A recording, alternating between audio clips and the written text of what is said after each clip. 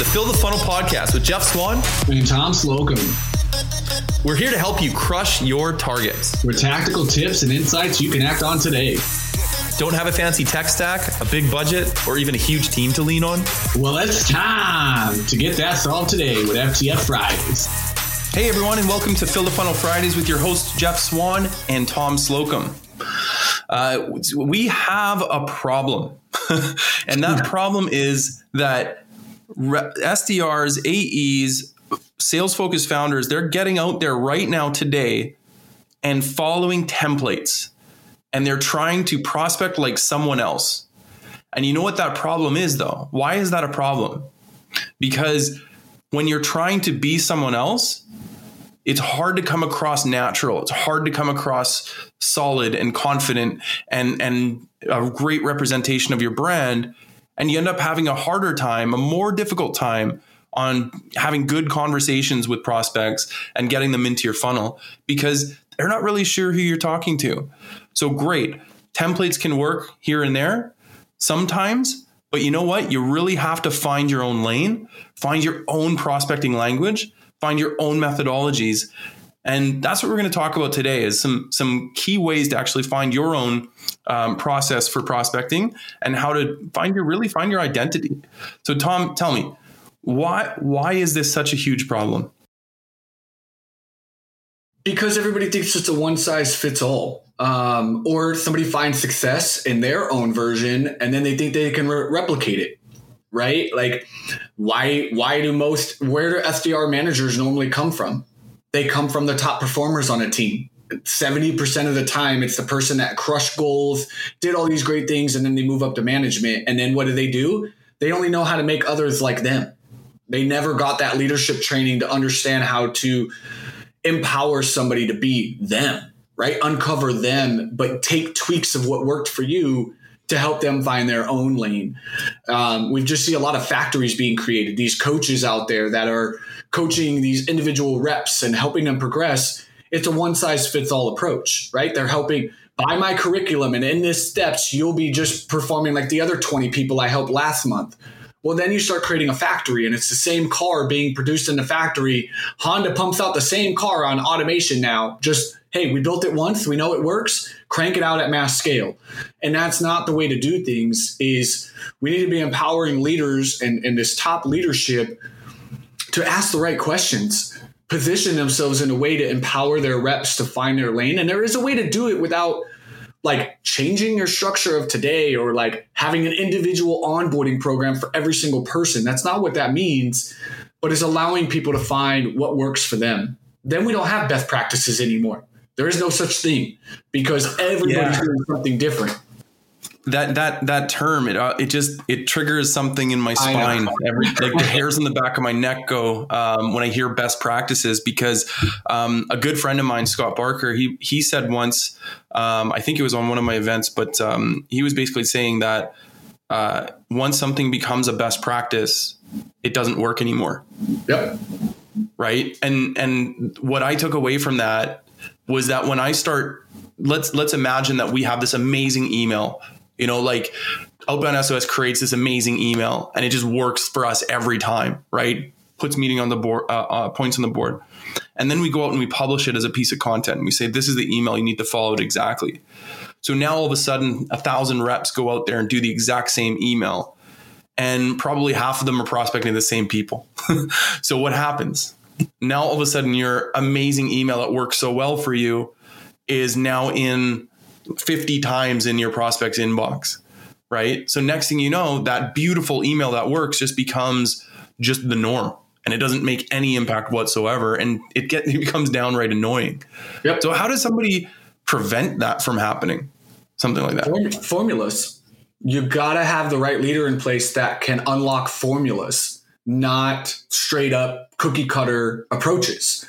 Like our email, right? This example, Outbound SOS does an amazing email that works for you and I, and we want to send it out to the world.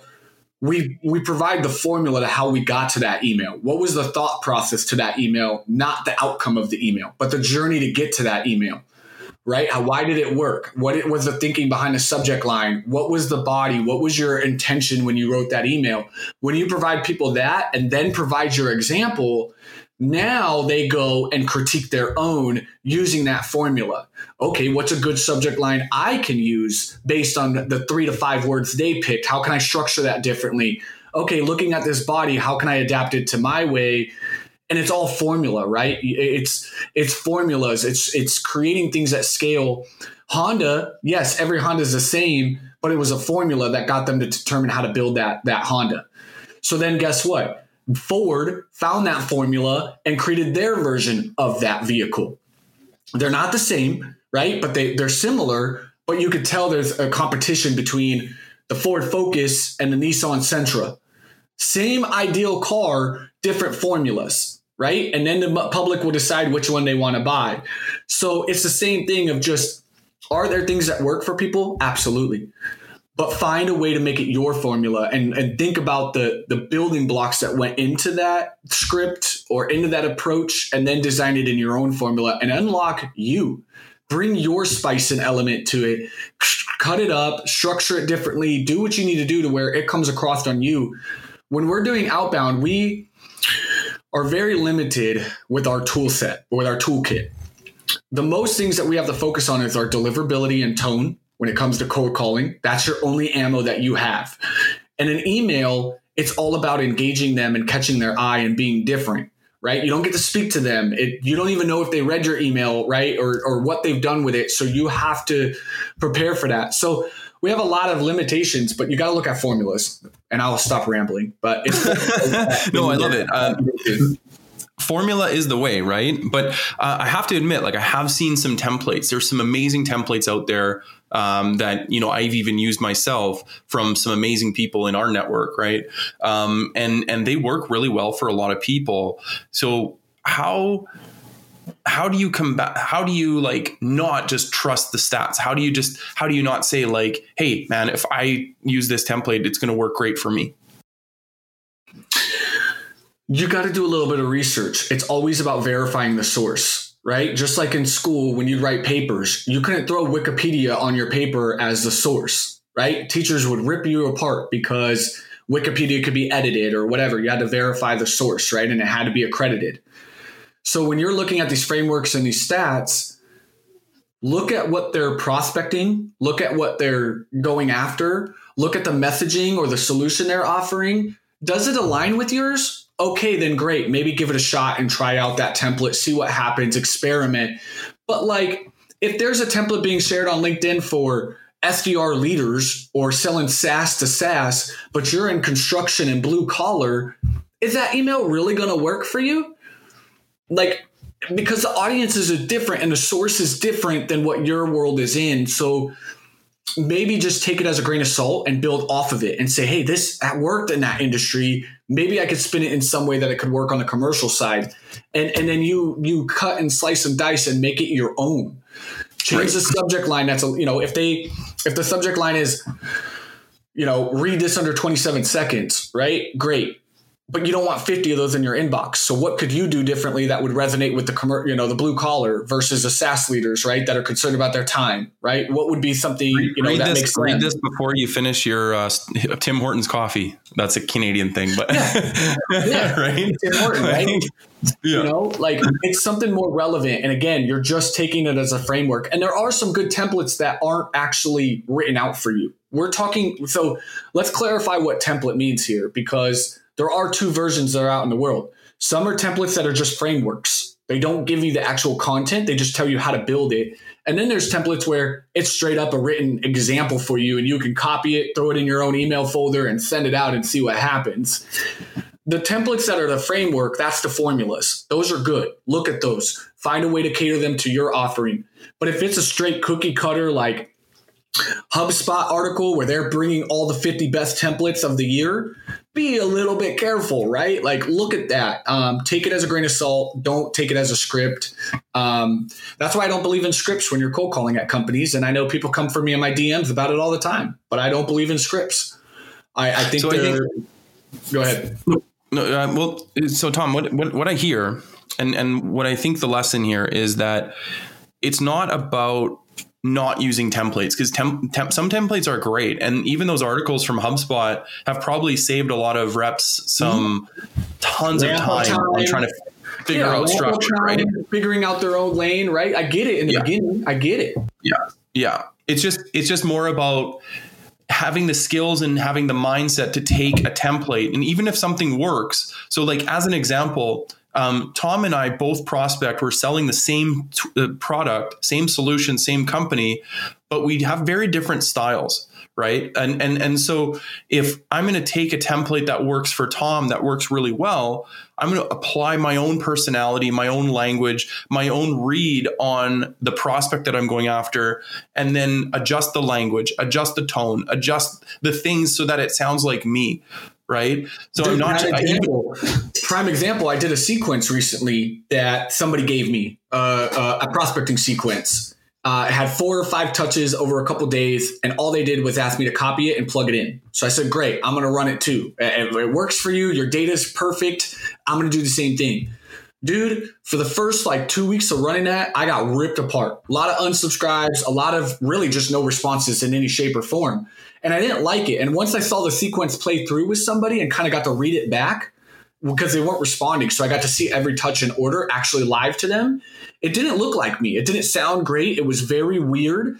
So you know what I did? I tweaked it, man. I made my edits. I cleaned up even just words that I say differently. Instead of awesome, I say epic, right? Like different things, just your into windows and just that tonality you're bringing in it.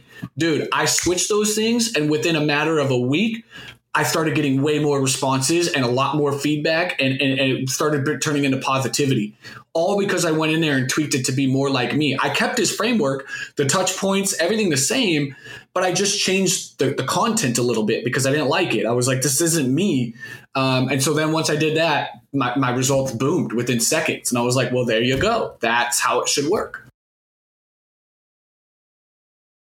Okay, so that is fantastic. When you're sitting there thinking, okay, how can I use templates that are great and apply them for my own? It really is about adjusting the language, tone, and just the word choice, right? The word choice that you actually have.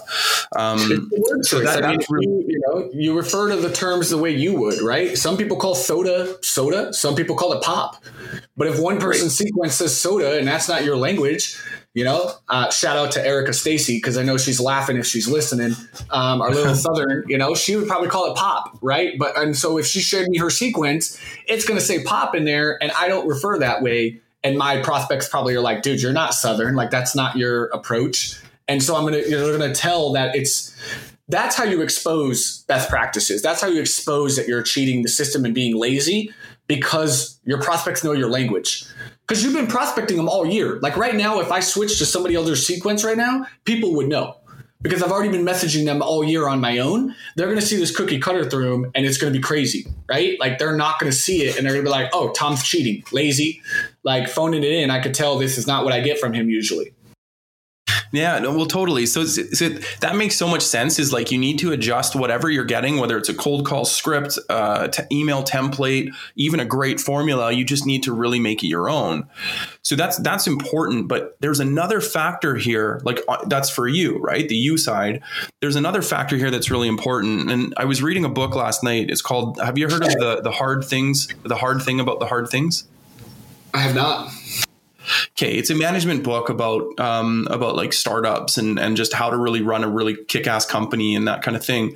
And the author was basically talking about interviewing different people and how to hire for your startup, right? And what he was saying was that a lot of companies try to hire those really big, expensive executives from big companies that have kind of been there, done that, and already scaled companies to scale yours, right? Because you think, okay, well, my company's going to be the best, so it needs to scale, and I raised some millions of dollars, so I'm going to hire the best, right? But what he mentioned is that when he was a manager of a company and he had 1,000 people working for him, his day-to-day job was working on the business, so operationally, and then dealing with a lot of inbound requests from the people that he managed. Right. So everything he was doing was already set. Everything he was doing was inbound requests and dealing with the people on his list, like on his team. Sorry. And then contrast that with when he was at a startup where basically his entire job was creating something new, creating the processes, hiring the people, and everything he did was on his terms. So he was driving the conversation. He was driving the initiatives. So if you look at that, he has the exact same title, same person in different roles. But in one company, he was managing everything inbound. Everything came to him. And he was dealing with it analytically. In the other company, he was the driver. He was the driving force behind everything that was happening. So, Tom, why am I mentioning that when it comes to outbound prospecting? Because you need to own where you're going, what you're doing. When you're the driving force behind it, it's a little bit different than, the being told what to do. I don't know. You hit me with a good one. It's up to you. You got to clarify. You know what? I'm not going to lie. I didn't know it either, Tom. Like straight up, I didn't know it either. So I'm not surprised. The reason why I'm mentioning that now is that when you're looking at your prospect and you have a prospecting list of, let's say you're going after VPs of marketing, right? You might have 100 VPs of marketing and each one have different roles and different responsibilities, right? So if you're going after the 1,000 person company VP of marketing versus the startup 5-person company startup in the exact same way, it's not going to work, right? It's just going to be different, right? It might work for one, it won't work for the other. So not only do you have to find your lane that works for you, but you also have to adjust what you're doing in order to attract specific people. So how you find that out is you do your pre-call research, you really understand the prospect you're going after, and again, adjust those templates, adjust your approach to meet the needs of your prospect. So does that make sense, Tom? Yeah. And I totally agree. As we wrap up here, it's just the point of this episode was just to understand that the best way for you to find success in the world of sales is you've got to find you. People like who they buy from. They like people being who they are. I understand there might be some roadblocks at your company. There might be certain things in place. I understand that. But you want to find a place that empowers you to own your process. Put yourself in a position to win, not be cookie cutter. Don't be a factory SDR. Don't be coming out of the farm and being like everybody else. The more that we all can start making an impact on our own and find our own voices and lanes in our content and in our messaging, you're going to find a lot more success because it's you. It's fun. It's exciting. You're connecting with real people versus aligning with a certain conversation the way it's got to go because your script says so, or forcing things that don't need to be forced. It just allows for a lot more freedom for you to be you and put you in that position to win. Oh, I love it. You know what? Normally I would have something to add, but in all honesty, Tom, I think you said it best. It's really just about being you, being authentic, and making sure that when you're dealing with people that they see the real you and they see who that is. And if you're likable, you're likable. If you're not, whatever, but just be you and find your own lane. So I hope you guys enjoyed this one. Out there, happy hunting. Bye. Thank you for joining us for another episode of Fill the Funnel podcast. If you like what you heard, be sure to hit subscribe on your favorite platform, give us reviews, and tell all your friends about us. Till next time, happy hunting.